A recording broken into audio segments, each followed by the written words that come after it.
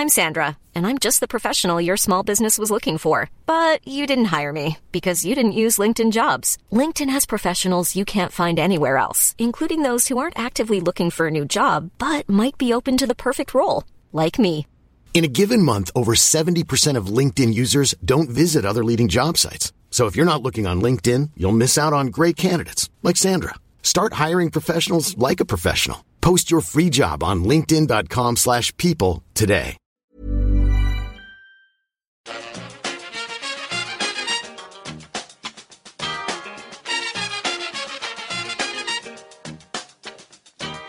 Bring it fast. Hello and welcome back to the EPL Roundtable. I'm your host Kevin DeVries, and as always, if you'd like to reach us at the podcast, you can do so by either tweeting us at EPL Roundtable or emailing us at eplroundtable@gmail.com. Hi everyone, my name's Thomas Buff. I'm the editor of wolvesblog.com, and surprisingly I'm a supporter of Wolverhampton Wanderers. You can find us at wolvesblog.com or on Twitter at wolvesblog. My name's Sam Cox. I'm a Fresh Saints contributor, and you can find us on Twitter at Fresh Saints and freshsaints.com. Awesome. Thanks to you both so much for joining us today. We'll start off with the transfer window, which of course ended on Thursday. So just curious to get your guys' initial thoughts on who do you think the biggest winner and the biggest loser was of the winter transfer window? Yeah, I mean, just like I said to you, mentioned off air a second ago, Kev, that I think the biggest winner was the Premier League in general, because it was just indicative of clubs looking for more value these days and not just spending silly money for the sake of appeasing a couple of fans and you know, rolling the dice to maybe make their team better.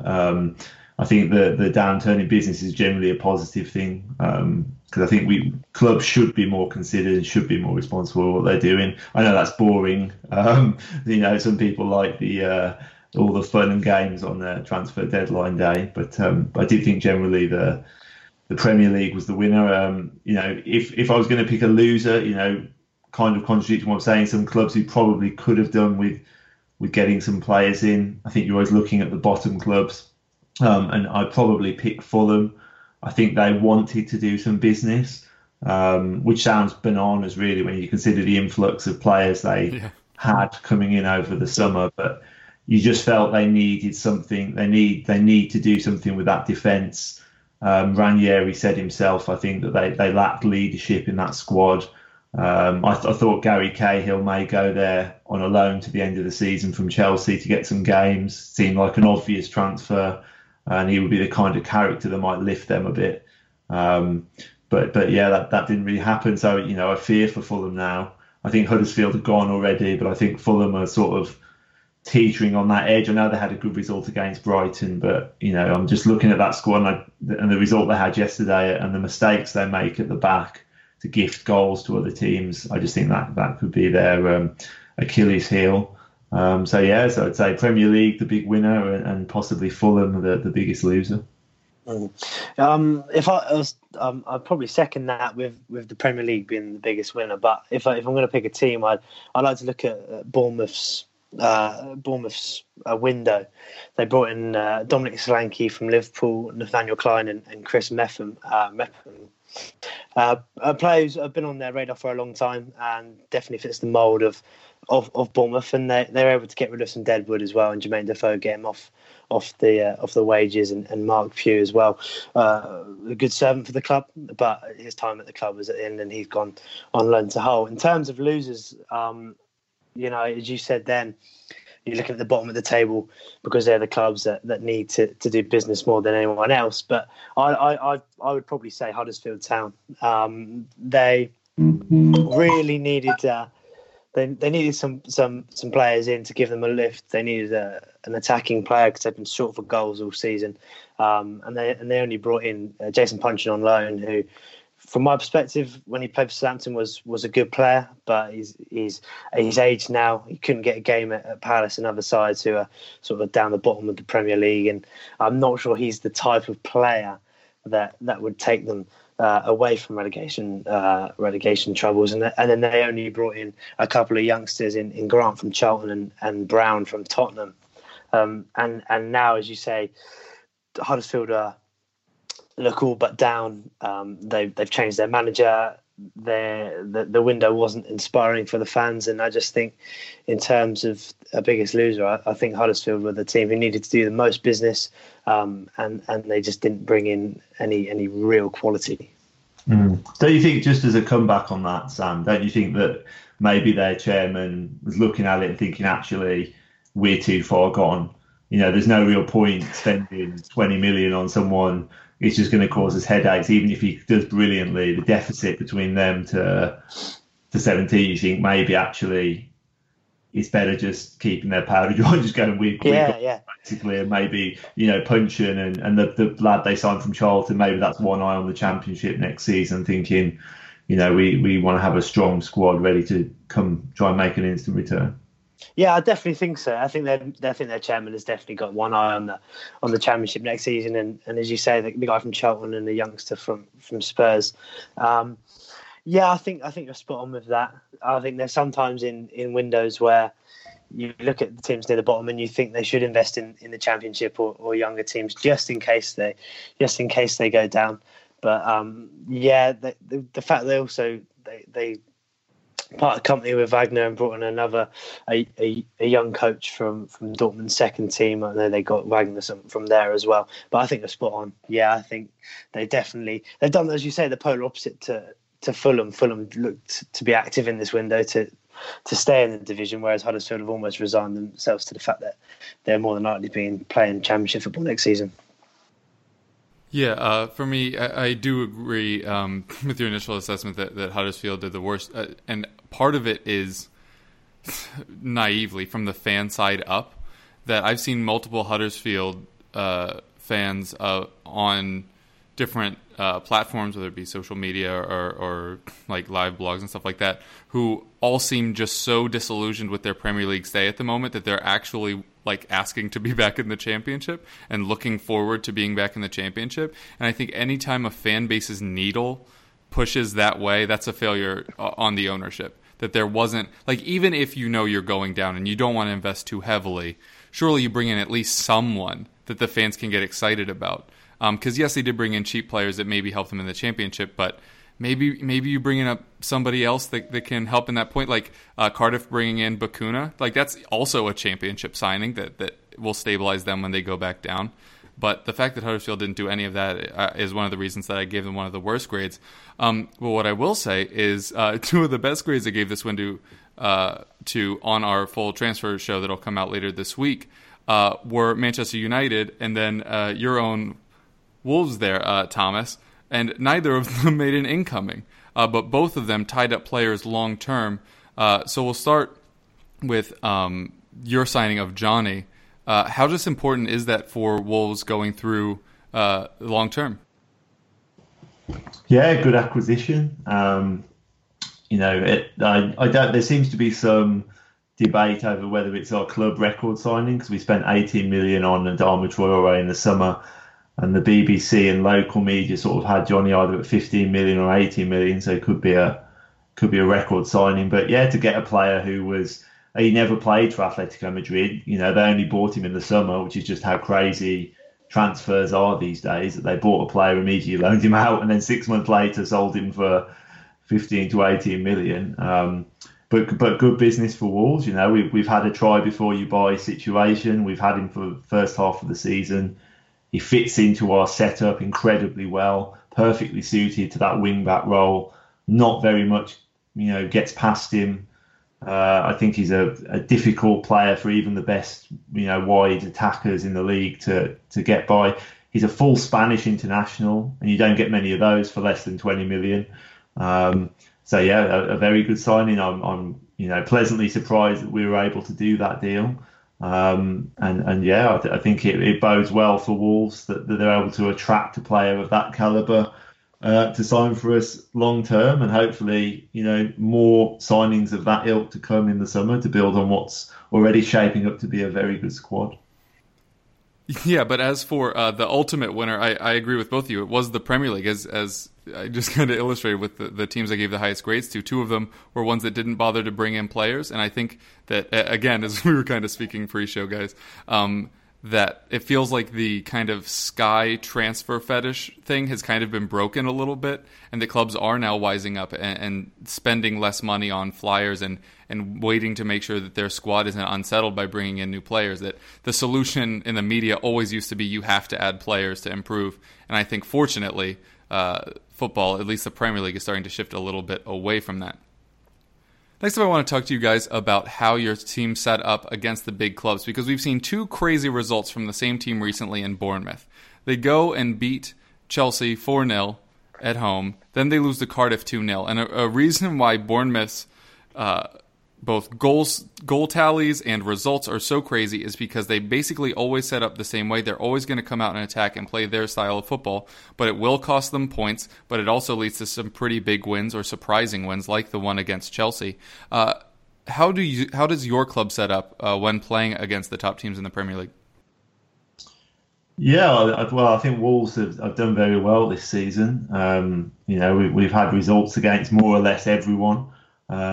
They took a point off Man City. We lost to Liverpool in the league, but knocked them out of the FA Cup, albeit a poor Liverpool side. Drew with Man United, drew with Arsenal, should have won that game, beat Spurs at Wembley. Yep. So, there's a formula. And I think Wolves are they managed to do both things somehow, weirdly. They managed to sit in and defend for a long periods of the game and defend. But then when they have the ball, they use it very intelligently.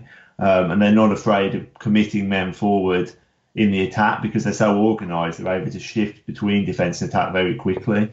And I think that's why they've earned quite a lot of plaudits and why we are 7th in the league.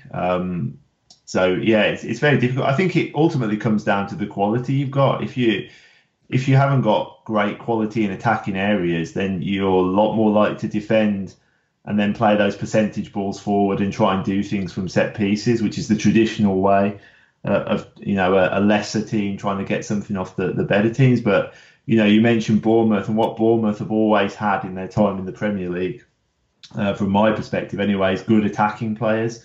So they are able to, they only play that way. That's how Eddie Howe sets them up. They want to use the ball, they want to get forward and get at teams. So I just don't think they've ever really had the personnel to sit in and be compact and just weather large periods of pressure. So they kind of have to play that way. But it is interesting because I think different teams have had success against the big six this season in all different kind of ways. Yeah, I think I would personally say Wolves' approach to the playing against the bigger teams is probably perfect. As you say, the results that you've reeled off there are fantastic results that maybe you weren't really expecting your club to have going into the season. In terms of from a Southampton perspective, it's a bit of a difficult one really, because we've had good results against big teams since Hasenhüttl was come in. We beat Arsenal 3-2 in his first home match, and we got a good point away to Chelsea at the turn of the year. Before that, when we had Mark Hughes in charge, we went to Man City and we played we didn't go with a 5 at the back, which we deployed earlier in the season, and we did get a good hiding. We lost 6-1, and that was probably the sums up the Mark Hughes era at Southampton. Looking at other teams, I think from a perspective of a fan, I think I don't really mind how Saints play against the big teams if we get a result. It's the way we play against teams with similar status to us who are in and around us in the table. I think if you look at Newcastle, the only people complaining about Newcastle's style of play when they play against Man City or Spurs are neutrals who want to see good games of football every single game they want to watch. If you ask a Newcastle fan after their game against Man City on Wednesday, no Newcastle fan would be complaining about the way they played, because at 90 minutes they took 3 points off Man City in a fantastic victory 2-1. And for some parts in the game against Spurs, they were quite unlucky. I know Tottenham hit the post, but so did Newcastle, and then the goal that Son scored, the Bravka didn't really cover himself in too much glory. Went straight through him. Although you'd say he's been a great signing for them. So from my perspective, I just think these aren't the games where you expect points and where you're going to get your accumulation of points for the season. They're almost like extra games in the season that you can take extra points. So the only people who really complain are the neutrals who want to watch good games every week. As you say, as I've already said about Newcastle, they got 3 points in games against Man City and Spurs recently, and I think they probably would have snapped your hand off for that return after those two games. Yeah, that's actually a really interesting point because Jake, who comes on and talks about Newcastle with us, and I actually had a little mild post-match tiff because he was saying that our win wasn't deserved, and I was very curious as to what he meant and laid out all the statistics about why Tottenham were better, and he was basically like, no, of course Tottenham were statistically better, just that they fought very hard, they set up well, and so he felt they deserved a point. And I do think that is sometimes the bias that I carry as a supporter of a top four club, and then the media kind of has a bias towards as well because they want the big clubs to do well, to sell the big packages and everything like that. So I think it is very important to highlight that, sometimes teams' goals in a match are not the same. And in that one,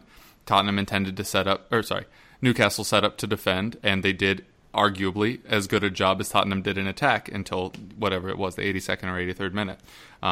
So very interesting to hear your thoughts on that. We'll wrap up news and notes by talking about Premier League managers, because ever since the Huddersfield situation with David Wagner stepping down, there haven't been any other changes. And now that we're past the transfer window, it would seem more dangerous to get rid of who you have. Do you guys think we'll see any more managerial changes? The only time I can remember one much later than this was that year that Fulham had 3 managers. Yeah, to answer your question straightforward, I don't think we'll see anyone getting sacked. I looked down the table earlier, and I can't really see anyone who may go, really. It's just one of those things. I mean, Wolves actually did it. The last time we got relegated from the Premier League, we, for some reason, in our infinite wisdom, decided to wait until after the transfer window had shut to sack Mick McCarthy. And we were relegated with a very meagre points tally. So it's never really a good move. I suppose there are a few teams at the moment where there's a bit of discontent. We beat Everton yesterday, and a lot of their fans aren't happy with Marco Silva.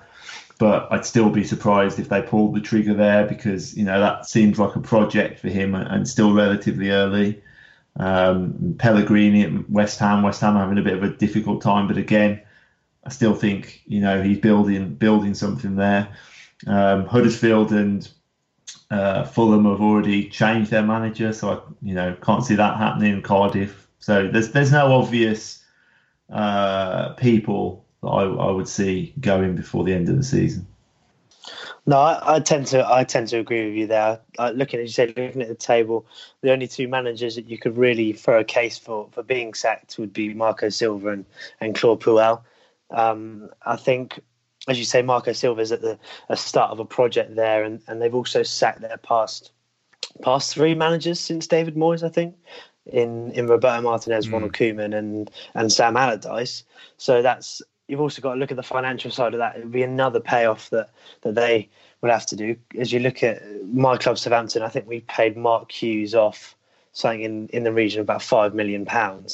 And if you look at, we also sacked Puel and we also sacked Pellegrino. So we're in the sort of same situation where the payoffs for these managers are so large, it also hinders your sort of spending in other areas.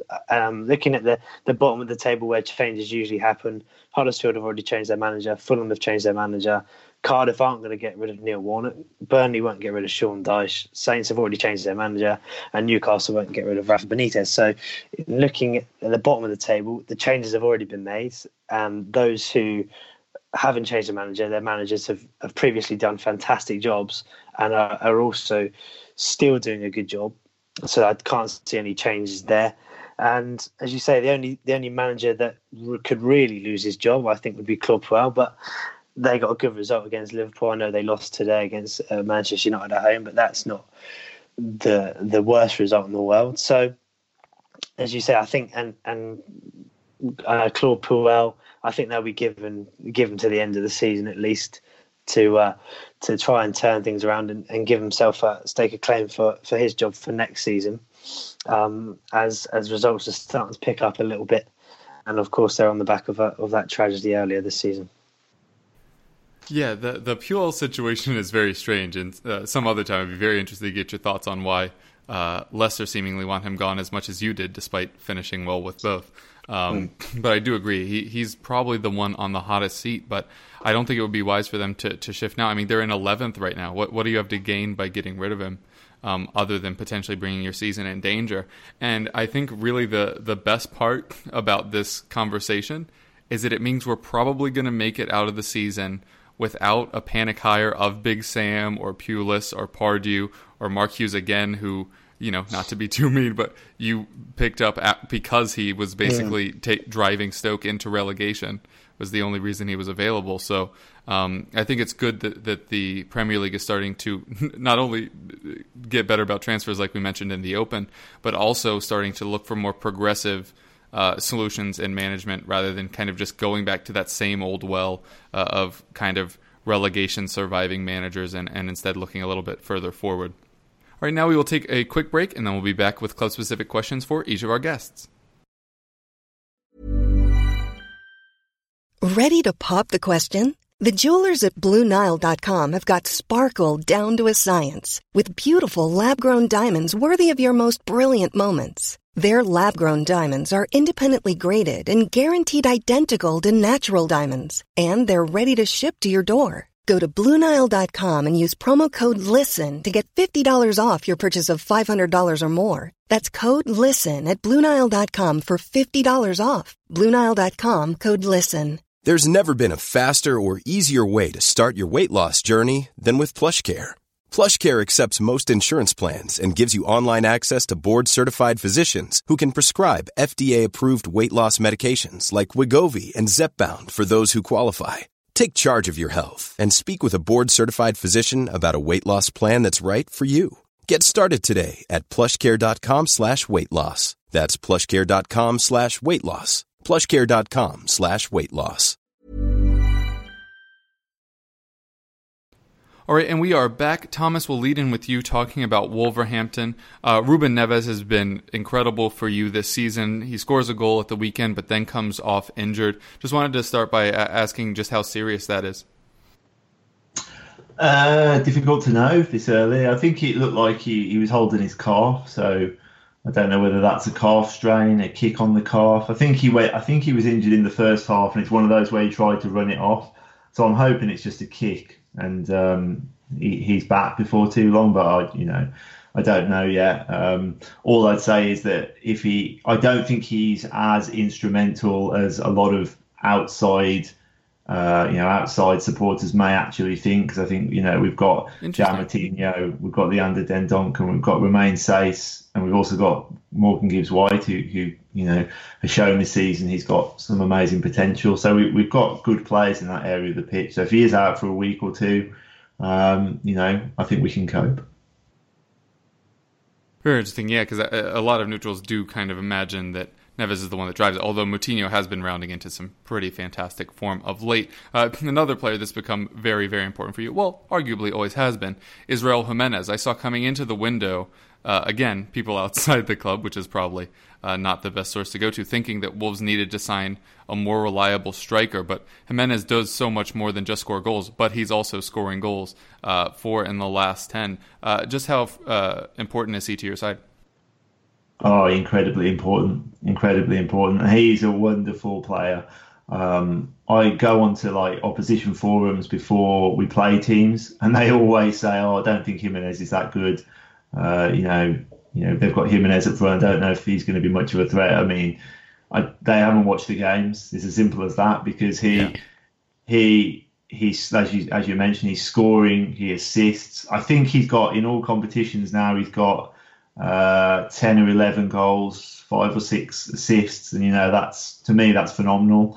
Start of the season, he was playing up on his own with 2 wide players either side of him. Now it's more of a conventional front two with Jota alongside him, and those two have struck up a real partnership now, and I think that's taken Wolves up a level, which you've seen.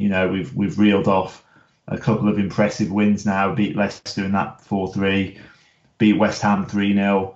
And beat Everton yesterday, with a bit to spare.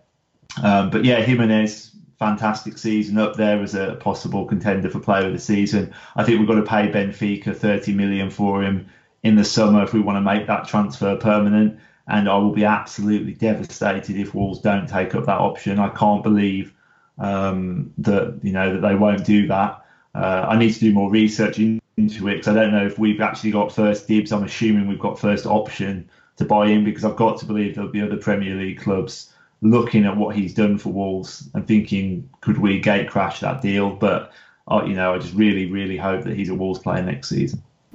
Yeah, he's a fantastically well-rounded player and a really fun one to watch. So if people aren't watching him, they probably should start. Just for those wondering, the numbers, which you mentioned, he is both scoring goals and assists. A player that has just as many goals and assists is Heung-min Son, and he has more than Mitrovic, Sigurdsson, Mane, Firmino, Eriksen, etc. Like that's the kind of returns that he's providing. So when people say that you need to upgrade the striker position, I often know that I don't need to worry about that person's opinion too much longer. It has obviously been a dream first season up in the Premier League. Is it matching or surpassing what your expectations were coming into the year? Oh yeah, it's definitely surpassing expectations. I mean, I think there were fans at the start of the season who saw the players we brought in over the summer and saw what we did last year and believed we would be very competitive. Some of them were even saying, yeah, top 8 is achievable. I was always more reserved than that. I always felt, it'd be great, lovely to stay up comfortably, which isn't something we've really done in the Premier League era. We've always, when we have stayed up, it hasn't been with much to spare. So I would have been content with, mid-table, just above that clutch of the relegation contenders. So to be up in 7th place and, with a bit of a buffer now after that win yesterday, it's fantastic. So it's massively surpassed my expectations. Well, certainly, congratulations thus far, and hopefully you can land a top 10 finish there by the end of the year. Coming to you now, Sam, to talk about Southampton. I mentioned the transfer show that will come out on this channel later this week. In it, me and Dave Hendrick, who was the other person on the show, gave Southampton a D for your transfer window. Do you feel that's harsh, or is that just about how you viewed that window? That's probably about right, I'd say. We offloaded a few players who were high earners, were failed transfers in some respects, and that Hasenhüttl had assessed and realised that he wasn't going to use them in his system, and he saw the reason to let them go. But the big problem with that is that they're only loan deals, and none of them have obligations to buy. So the only way that they'll be staying with their loan clubs would be if they perform exceptionally well from now to the end of the season, which I hope they do, and that means we can get some money in from them. But Wesley Hoyt was sent off in his debut for Celta Vigo, and Cedric, I believe, could have been at fault for a goal against Inter Milan across the weekend. So we're not too sure about how they're getting on, but we were able to shift some deadwood. I mean, Stephen Davis, who was a fantastic servant for the club, scored some great goals and some vital goals for us when staying up under Adkins and Pochettino and when achieving European football under Ronald Koeman. But again, it was time for him to be moved on. Gabbiadini, again, another player who had started brightly for Saints, but couldn't quite refine that form after a few questionable managerial appointments following Claude Puel, who seemingly got the best out of Gabbiadini. So, and then the fact that we didn't bring anyone else in, question marks were being asked. But as we said before the show, it's not. Had this been the transfer window under Mark Hughes, then alarm bells would have been ringing that we didn't bring anyone else in. But the fact that we now have a manager as good as Hasenhüttl at the helm shows that, yes, we were a bit underwhelmed with the transfer window. We would have liked to have seen a couple of players come in just to rock the boat. And obviously, when you see players leave the club, you almost half expect players to come in. And when they didn't, that's why we're a little bit underwhelmed. But Hasenhüttl's been getting the best out of players so far. We've seen Nathan Redmond progress, James Ward-Prowse progress. And he's bringing youth players in, something that lost its way under Koeman, under Puel, under Pellegrino, and under Hughes. That sort of bringing in youth, giving them a chance that Saints have been so renowned for, had almost gone. But now with Hasenhüttl, we're seeing players come in. Jan Valery's forced Cedric to go to Inter Milan because how well he played and how impressed Hasenhüttl's been with him. We saw Callum Slattery make his first team, not debut, his first team start for us yesterday against Burnley. So, yeah, as you say, a D was probably about right if you're growing net, because we didn't see any players come in, but it's not too drastic because of Hasenhüttl.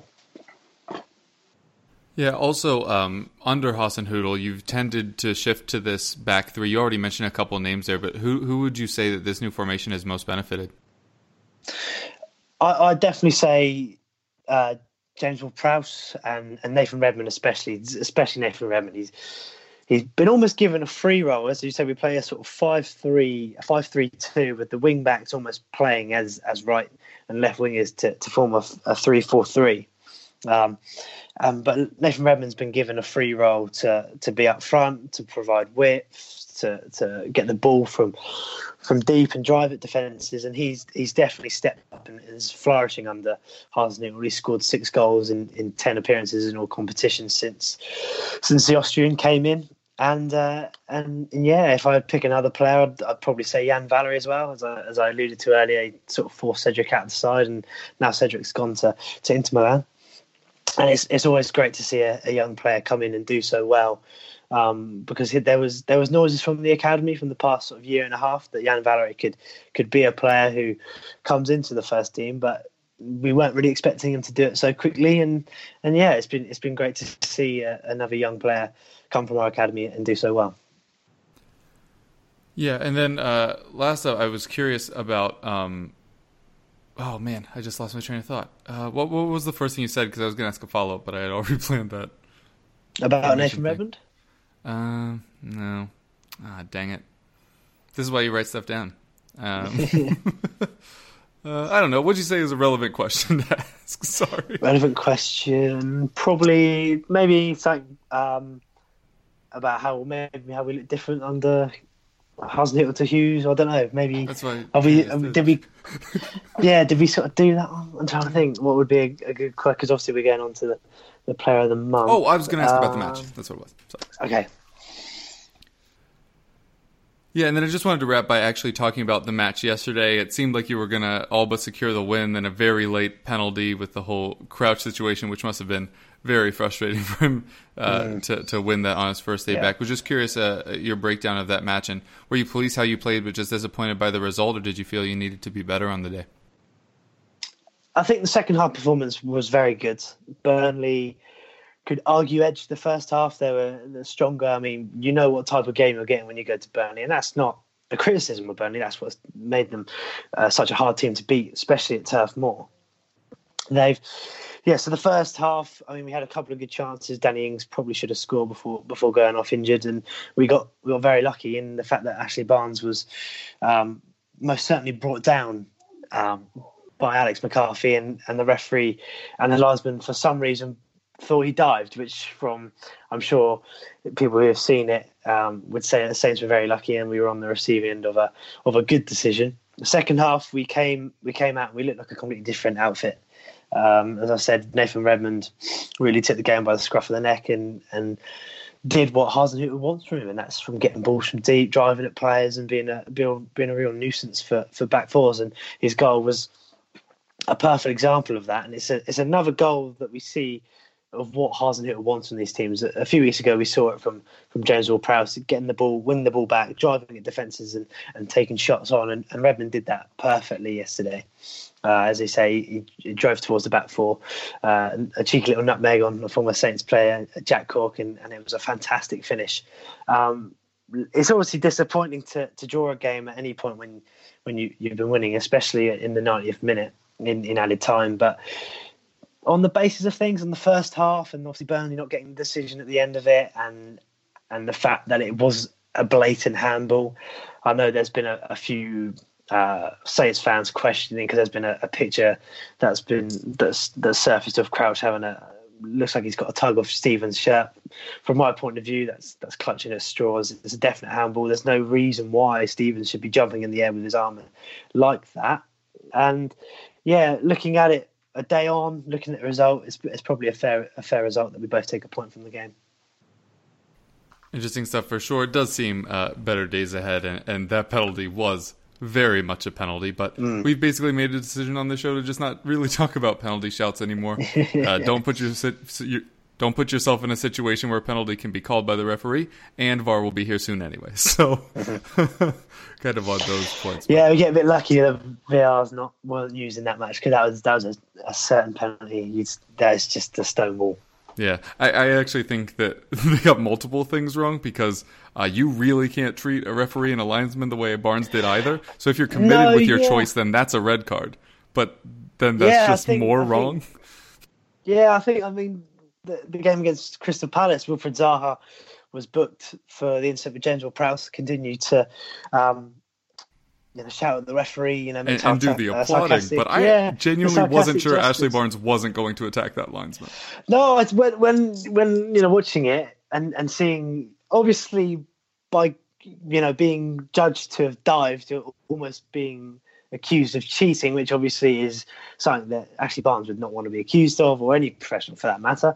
But that reaction was just a little bit too close to the edge, where I thought he was very close to getting a second yellow there. He was a little bit fortunate. Yeah, very lucky boy indeed, but they do end up picking up the point, which sounds like you're saying was fair for both sides. Yeah, I'd probably say it's about fair. Yeah, right. Do either of you have any questions about Tottenham? I would like to ask just a quick one about the situation. I know you've probably been asked this a million times about the whole Poch thing and about Manchester United, but honestly, do you think the transfer window's been, and obviously we talked about that we don't need to panic, but do you honestly think that Spurs' transfer policy at the moment would be the main thing that would send Poch to Manchester United? Very interesting question. I do not, because we've slowly come to learn that Poch is one of the people that's refusing moves. That when Tottenham are approached with potential players, he's the one that's saying that they might not fit, or that he wouldn't fit them into the side. Oh, don't get me wrong. There's also blame on Levy, who isn't willing to spend on some targets that Poch probably would want to bring in. So they're kind of both the problem. I think, the possibility of Pochettino going to United is for all of the reasons that have been put forth by the media, that they have more money to spend, his love of Sir Alex and everything like that. But something that I actually said on a recent appearance I made was, if Pochettino is such a devotee of Sir Alex, what would be closer to respecting that lineage? Would it be going to Manchester United to just be the next one? Or would it be turning Tottenham into what Sir Alex turned United into? I personally think it would be the latter. Everything he's ever said has implied that he would stay, that he's not interested in leaving. But of course, you wouldn't just say that you were leaving on the other side. So thus far, the column of reasons he would leave are all reasonable. The money, the fame, all that stuff. Finally winning trophies, which obviously is the stone that's most often hung around his neck. But on the other column is everything he's ever said, and in my opinion, the trying to live up to the Sir Alex stereotype is something he can do more at Tottenham than United. Yes, Sir Alex was at United. That is not shocking news to anyone. Yes, he could go there to fulfill that, but I think if he was really trying to honor that legacy, he would do it for himself, but admittedly biased. But on the whole, no, I don't think the transfer policy would be why he would leave. If I had to pick a reason why he might leave, it would be if we lost Eriksen and Alderweireld in the summer. Because he's shown a priority of keeping the players we have over bringing in new ones. So if we aren't bringing in new players and we start to lose our better players, I think that could really be kind of the crux there. Yeah. So what do you think constitutes success for Tottenham now? Is now you're out of the domestic cups, is it basically finishing third and, giving a decent account of yourself in the Champions League? Yeah, I think if top four, I'm still very confident in. I also said recently that we're not in the title race, but we're winning the heck out of the top four race. Which is. Don't you think it's funny though, Kev, that if you turn around one fixture when you played Liverpool at Wembley, and I know Liverpool beat you with a degree of comfort, you had a late comeback at Wembley, but if you'd won that game, you would be top of the table now. Don't you think that's like crazy that you're not considered as even a footnote in the title race when actually you're basically one result from being top of the table? Yeah, and if City lose today, we're ahead of them in second. Yeah, it is kind of crazy. I just think we always have some issue that prevents us from being up there. And I'm not going to bring up the whole net spend thing. I think that's one of the duller arguments I ever hear. But yeah, no, it is crazy that we're that close. But I think we're that close because we've been on really good form. I mean, listen, we just won 3 consecutive games without Harry Kane and Dele Alli, right? Yeah. That is very fortunate. And as someone that believes that all things kind of regress to the mean, that means we're going to lose a few games with them that we shouldn't. That's just kind of how I view it. We could just get lucky the rest of the season. I mean, Leicester's latter third of the season, they won the title, was incredibly lucky. Obviously, they put in the effort. They had the players. Vardy was on hot form, but things just kind of tended to bounce their way. And thus far, things have tended to bounce Liverpool's way, quite literally, if you're referring to the Pickford incident in that Everton match. Yeah, I just don't see us up there. But that is an interesting point that we are that close. Yeah, I don't know. I really hadn't thought about if we had unturned them there, and then obviously we'll be playing them soon enough, as well as Arsenal and Chelsea here late February, early March. But yeah, I think top 3, and if we could get past Dortmund, that would be incredible, but still no Kane and Ali for that first leg. If we're down by more than 2 goals, even if we got Kane back for the second one, I think that hole will have been dug too far. But it is a huge shame that we went out of both domestic cups because of the absences of some key players. That having been said, the players that were on the pitch against Chelsea did incredibly well to take it to penalties, did incredibly not well in the penalties, but was pleased that they were at least able to get there. I've been very critical of Llorente, and I still will be, because I think his level of play is well below us, but he still manages to pop up with a goal every now and again, and I don't know what else you want from your backup striker other than just to score and kind of keep you in matches. Obviously had the assists both against Watford and then against Newcastle at the weekend, so yeah, we've been derailed a little bit, but as you say, we are still pretty close. If Kane comes back fully firing and Liverpool and City each lose a match, then maybe I'd be willing to start entertaining that conversation. But for now, I'll stick with my very quotable quote of not in the title race, winning the top 4 race. Can I ask you just another quick one? Yeah. Just after you just said the Chelsea game there, I just wanted to. You might have already said it in previous pods, but what was your sort of thoughts to Pochettino's comments about not having to win trophies to progress to the next level, and trophies only build egos? Because obviously we know that trophies don't mean everything in football, but what is your sort of thoughts on Poch saying that? And there's that stigma around Spurs. Obviously, you haven't won a trophy since the 2008 League Cup. So what's your sort of thoughts on that situation with the comments, and then obviously Spurs having, being knocked out of a semi-final sort of once again? Yeah. Well, the first thing that came to mind was, you'd never catch a manager that's won stuff say that. So I thought it really highlighted that he hasn't. He has later gone on to clarify that we're obviously chasing the cups. We've been in, it ended up being 4 in the last 5 semifinals. 4 in the last 5 seasons, that is. Multiple exits to Chelsea, including, I guess that would have, I don't think it was called the Carabao Cup back then. The Carling or League Cup or whatever it was called that year. Was it the Capital One? I think that. Yeah, may have been. 2 year spell. Yeah, that we went out to Chelsea in the final.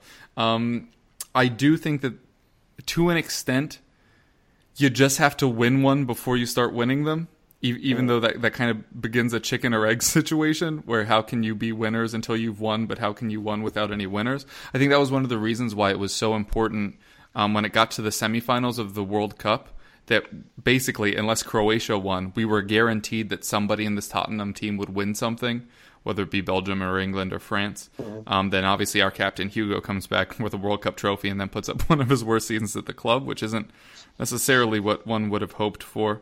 But he has gone back and of course said that we are of course chasing the cups. That he didn't mean to that it was a difference in language, I think, is what he really highlighted. That ego in South America is more has less of a negative connotation than it does in English as a language and England as a place. But it's still, you have to know better than to say that, I think, is really where I landed on that. And again, I think the main takeaway from that is that it highlights that you haven't won anything, instead of maybe turning the narrative towards what you're doing to try to win one. But yeah, that's enough of me talking about Tottenham. So now we'll move into Player Watch, where I want to talk to you guys about who you think was your club's best player in the month of January. We'll start off with you, Thomas. Yeah, I'll probably shortlist three. Jimenez, who we've talked about. João Moutinho, who's had probably his best period for the club. He's been pretty good all season, but he's weighing in with the assists and generally having a bigger say in matches lately. But the player I would give it to is Diogo Jota, who's just come to life, basically. He had a really difficult start to the season. It's come out recently that he was carrying an injury.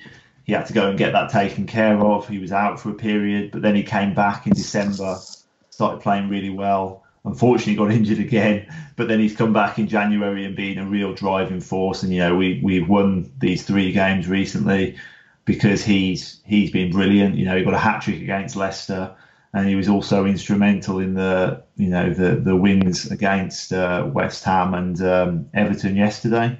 So I would have to give it to him. When he's fit and firing, we are a much different beast because we can score goals and we can hurt teams. Whereas, the first parts of the season, when we just had Jimenez up front, we were kind of defending and staying compact and then looking to, hopefully almost try out of, blind luck at times to create chances. But we're creating more now and we look a more dangerous team. So I think Jota and his emergence are the reason we're doing so well. So I have to give it to him.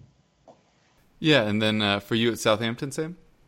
For me, without a doubt, it would be James Ward-Prowse. He came into the side when Højbjerg was suspended for 4 matches after seeing red again against Manchester City. And the thing with James Ward-Prowse is I've always been an admirer. I've always thought he's been a good player.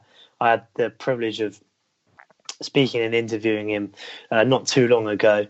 And he's always just been a great character to have around the club. And I've always said he needs a run of games for us to really see the best of him and what people sort of expect from him. Under Puel, it didn't really happen. Under Pellegrino, he was given a bit of a run in the team, but nothing too substantial. And then under Hughes, he was almost frozen out. There was rumours that if Hughes was to stay, he was going to be moving on. And then Hasenhüttl was come in and given him the chance, albeit because of a suspension, but he's then taken that chance so well. And he scored 3 goals in the past 4 games. He's been influential on the ball. He's looking like he wants the ball. And I think that's the indication of confidence in players when they're always actively looking for the ball. They're not hiding away from trying to be influential in the game. And he stepped up and scored a really crucial goal against Crystal Palace in the week, and then he had the nerve to hold his nerve and score a penalty against Leicester in a crucial match as well. Mm-hmm. And his form has also been rewarded. I think he's been nominated for the Premier League Player of the Month. So he's one of those players alongside Nathan Redmond to really step up and answer his tricks, because him alongside Nathan Redmond's been got a lot of stick last season, but James has sort of had a lot of questions, not a lot of criticism, but people were sort of questioning whether he could fulfill the potential that people had thought he could have. And I think he's starting to realise that now under a good manager. I think sometimes with players like James Ward-Prowse and like the youngsters, it's also about the managerial appointments who also can progress them to the next level. And I just don't think up until now he had that. And we're starting to see it. Yeah, for Tottenham, if you looked at January on the whole, it would hard to look anywhere other than Heung-min Son, who has just been fantastic. Obviously, he misses about 3 matches, I guess it was, total, while out on duty for South Korea in the Asian Cup. But that match aside, has 3 goals and an assist in this month already. Missing that many matches. Obviously, 2 of them were the cup competitions that we went out of. If you want somebody that's actually been here the whole time, which would be a fair request, it'd probably have to be Harry Winks, who, with Dembele's injury, Dyer's injury, Wanyama's injury, we've had to rely on a midfield of Moussa Sissoko, who we bought as a right winger, and Harry Winks, who was an academy kid just 2 years ago. And Sissoko also picked up an injury during that stretch. And so the fact that Winks was able to come into the side and largely keep up the level of the club, including winning that crucial winner against Fulham, is really huge. We've seen him put on really good performances against the likes of Barcelona and Madrid already in the Champions League. And I just think he's surpassed every expectation that those in the academy would have had for him. And it's really awesome to have another academy kid coming through and really establishing himself in the first team, so much so that we decided to not go out and buy a central midfielder in the window. I still think that was dumb and that we should do that, but the fact that we have that gap and that it is currently being filled by Harry Winks is incredible in and of itself, and then the fact that his performance levels have been so high during that stretch really speak to both his ability and his mentality. Although I will throw shade that is wholly unwarranted, because that isn't what the segment is about, at Christian Eriksen, who is often deemed as one of the best creators in the Premier League, one of the best players in the Premier League, and we really needed him to step up in the absence of Kane and Ali and Son, and he sure did not. So it'll be interesting to see how he performs going forward, because I've long had this theory that he performs well when we're performing well, and that he's not one of the causes. And if his form starts to pick up as soon as Kane and Dele get back, I think it'll be kind of another notch in the column of that argument. All right, and we will wrap up here with match previews. We'll start off with you, Sam. Southampton will face Cardiff at the St. Mary's. I'm assuming you're looking at this and thinking you need to win. Yeah, it's a 6-pointer. There's no doubt about that. Both teams are coming into the game with a bit of an turn in form, but as you say, it's a must-win game. There's no two ways about it. Cardiff have got a fantastic result against Bournemouth this weekend. After Bournemouth, we're coming off the back of a fantastic victory against Chelsea, so it shows that they have real quality, and they have real quality in the way they play under Warnock. And we know how difficult the game's going to be, but as you say, it's a must-win game. We could find ourselves, if the results go against us, if we lose against Cardiff and Burnley get something, then we could find ourselves back in the bottom three. Or on the flip side, if the best thing comes of it, we could be 5 points clear of Cardiff, and hopefully if Burnley don't pick up the points, we could be 3 points clear of them. So it is a really, really important game for the outcome of our season and for the way the second half of the season is going to go. We lost to them away in December in Hasenhüttl's first game. Obviously, 2 months on from that, Hasenhüttl's been here for two months, so hopefully we'll see a more positive result. Yeah, and then next up chronologically, Tottenham will be hosting Leicester. Still no Kane, still no Dele, but Son is back and not actually leading the line, which is what we expected. It was Lucas, and then obviously Llorente coming on to help seal that win. We should probably start to see some wing-back rotation again. I would, because Jan Vertonghen played left-back last match. I wouldn't expect that to be the case here. I would guess it'll be Rose and Aurier, or potentially Kyle Walker-Peters, who I rate really highly, but just doesn't seem to start the matches when it's his turn in rotation, which is an interesting development under Pochettino. Lamela has not really lived up to expectations in the absence of the big players either. I think what we're really learning is that while we have a lot of depth, it's always easy to add one or two of those depth pieces into our best 11, but as soon as it gets to be 3 or 4, there's a significant drop-off. So I wouldn't think that he'll push for a spot ahead of Lucas or Son unless Son does play up front, in which case we just need another person out wide. Eriksen, Winks. I'm thinking maybe Wanyama or Dyer just to give Sissoko a spell, or it could be Winks himself that's given a spell, but because he plays a much less physical game than Sissoko, I think that's one of the reasons he's been able to kind of withstand this huge fixture congestion. And we do very much need his passing from central midfield. But yeah, it'll be an interesting one. Leicester are a very up-and-down club. We mentioned earlier, they can go out and beat City and Chelsea, or they can lose to anyone in the league. Hopefully it's the latter this time, and that they don't really have their tails up, and maybe we'll encourage an early Puel sacking. But I do expect it'll be a tough match. Vardy tends to give our center backs trouble just because of his pace. Davinson probably the best one to deal with that, but I'm not sure if we'll continue to go back 3, which we have been doing, to be fair, a lot of late. But we will need to make sure we take care of him if we are to win on the weekend. All right, wrapping up with you now, Thomas. You're going to be hosting Newcastle. It'll probably be the debut of Almiron. We're not quite sure if Neves will be back, but as you said, there are plenty of options that can step up if needed. Yeah, it'd be an interesting game. They need the points a lot more than we do. We played them a few months ago in quite a contentious game at St James's Park where they had a man sent off, and we got a last kick winner through Matt Doherty. I think there might be a bit of needle in the game as a result of that. I think Benitez will come and defend and be compact and make it difficult for us rather than coming out on the front foot, and we've generally struggled in those types of games this season. So it could be a lot more difficult than the table might suggest. We've got Newcastle, Bournemouth, Huddersfield and Cardiff in the next 4, which you'd say are 4 very winnable games, and considering we're already on 38 points, it's a real opportunity to cement that top half position and even pull away maybe from the teams who are 8th, 9th and 10th. But it will come down to how Wolves play, whether they can maintain the consistency of performance they've shown over the last 3 games.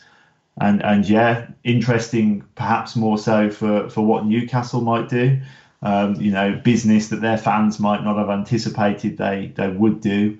They've broken their transfer record. They brought another lad in from Monaco, I believe. So they've got some players to introduce, but for that late winner for Tottenham, that would have been a real continuation. I still think there's a bit of a feel-good factor now at Newcastle, which there hasn't been for a while. So I imagine they're going to come into that game with confidence and adamant about getting a good result. So I'd probably tip us to narrowly win it because we're playing so well at the moment. It doesn't really matter who we are playing other than the big 6 at home. I would fancy us. So I'd probably say a narrow 2-1 to Wolves. All right, well, best of luck to all of our clubs when match week 25 comes around. In the interim, if you'd like to tell folks where they could find you or any projects you're working on, now would be a good time. Yeah, you can just find me at wolvesblog.com and on Twitter at wolvesblog. We're at Facebook as well, facebook.com/wolvesblog. We're everywhere Wolvesblog, basically. Yeah, you can find me on Twitter at Mr. Sam E. Cox, and of course at Fresh Saints on Twitter and freshsaints.com for blogs and just all things Southampton.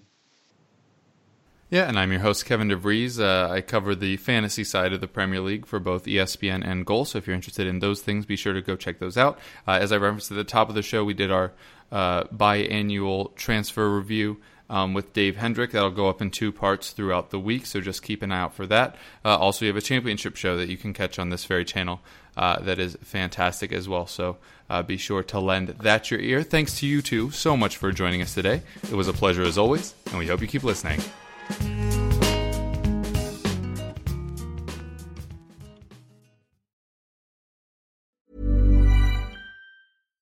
When you make decisions for your company, you look for the no-brainers. And if you have a lot of mailing to do, Stamps.com is the ultimate no-brainer. It streamlines your processes to make your business more efficient, which makes you less busy. Mail checks, invoices, legal documents, and everything you need to keep your business running with Stamps.com. Seamlessly connect with every major marketplace and shopping cart. Schedule package pickups and see your cheapest and fastest shipping options from different carriers. With rates up to 89% off USPS and UPS rates. And with the Stamps.com mobile app, you can take care of mailing and shipping wherever you are. Make the same no-brainer decision as over 1 million other businesses with Stamps.com. Sign up with code PROGRAM for a 4-week trial, plus free postage and a free digital scale. No long-term commitments or contracts. That's Stamps.com. Code PROGRAM.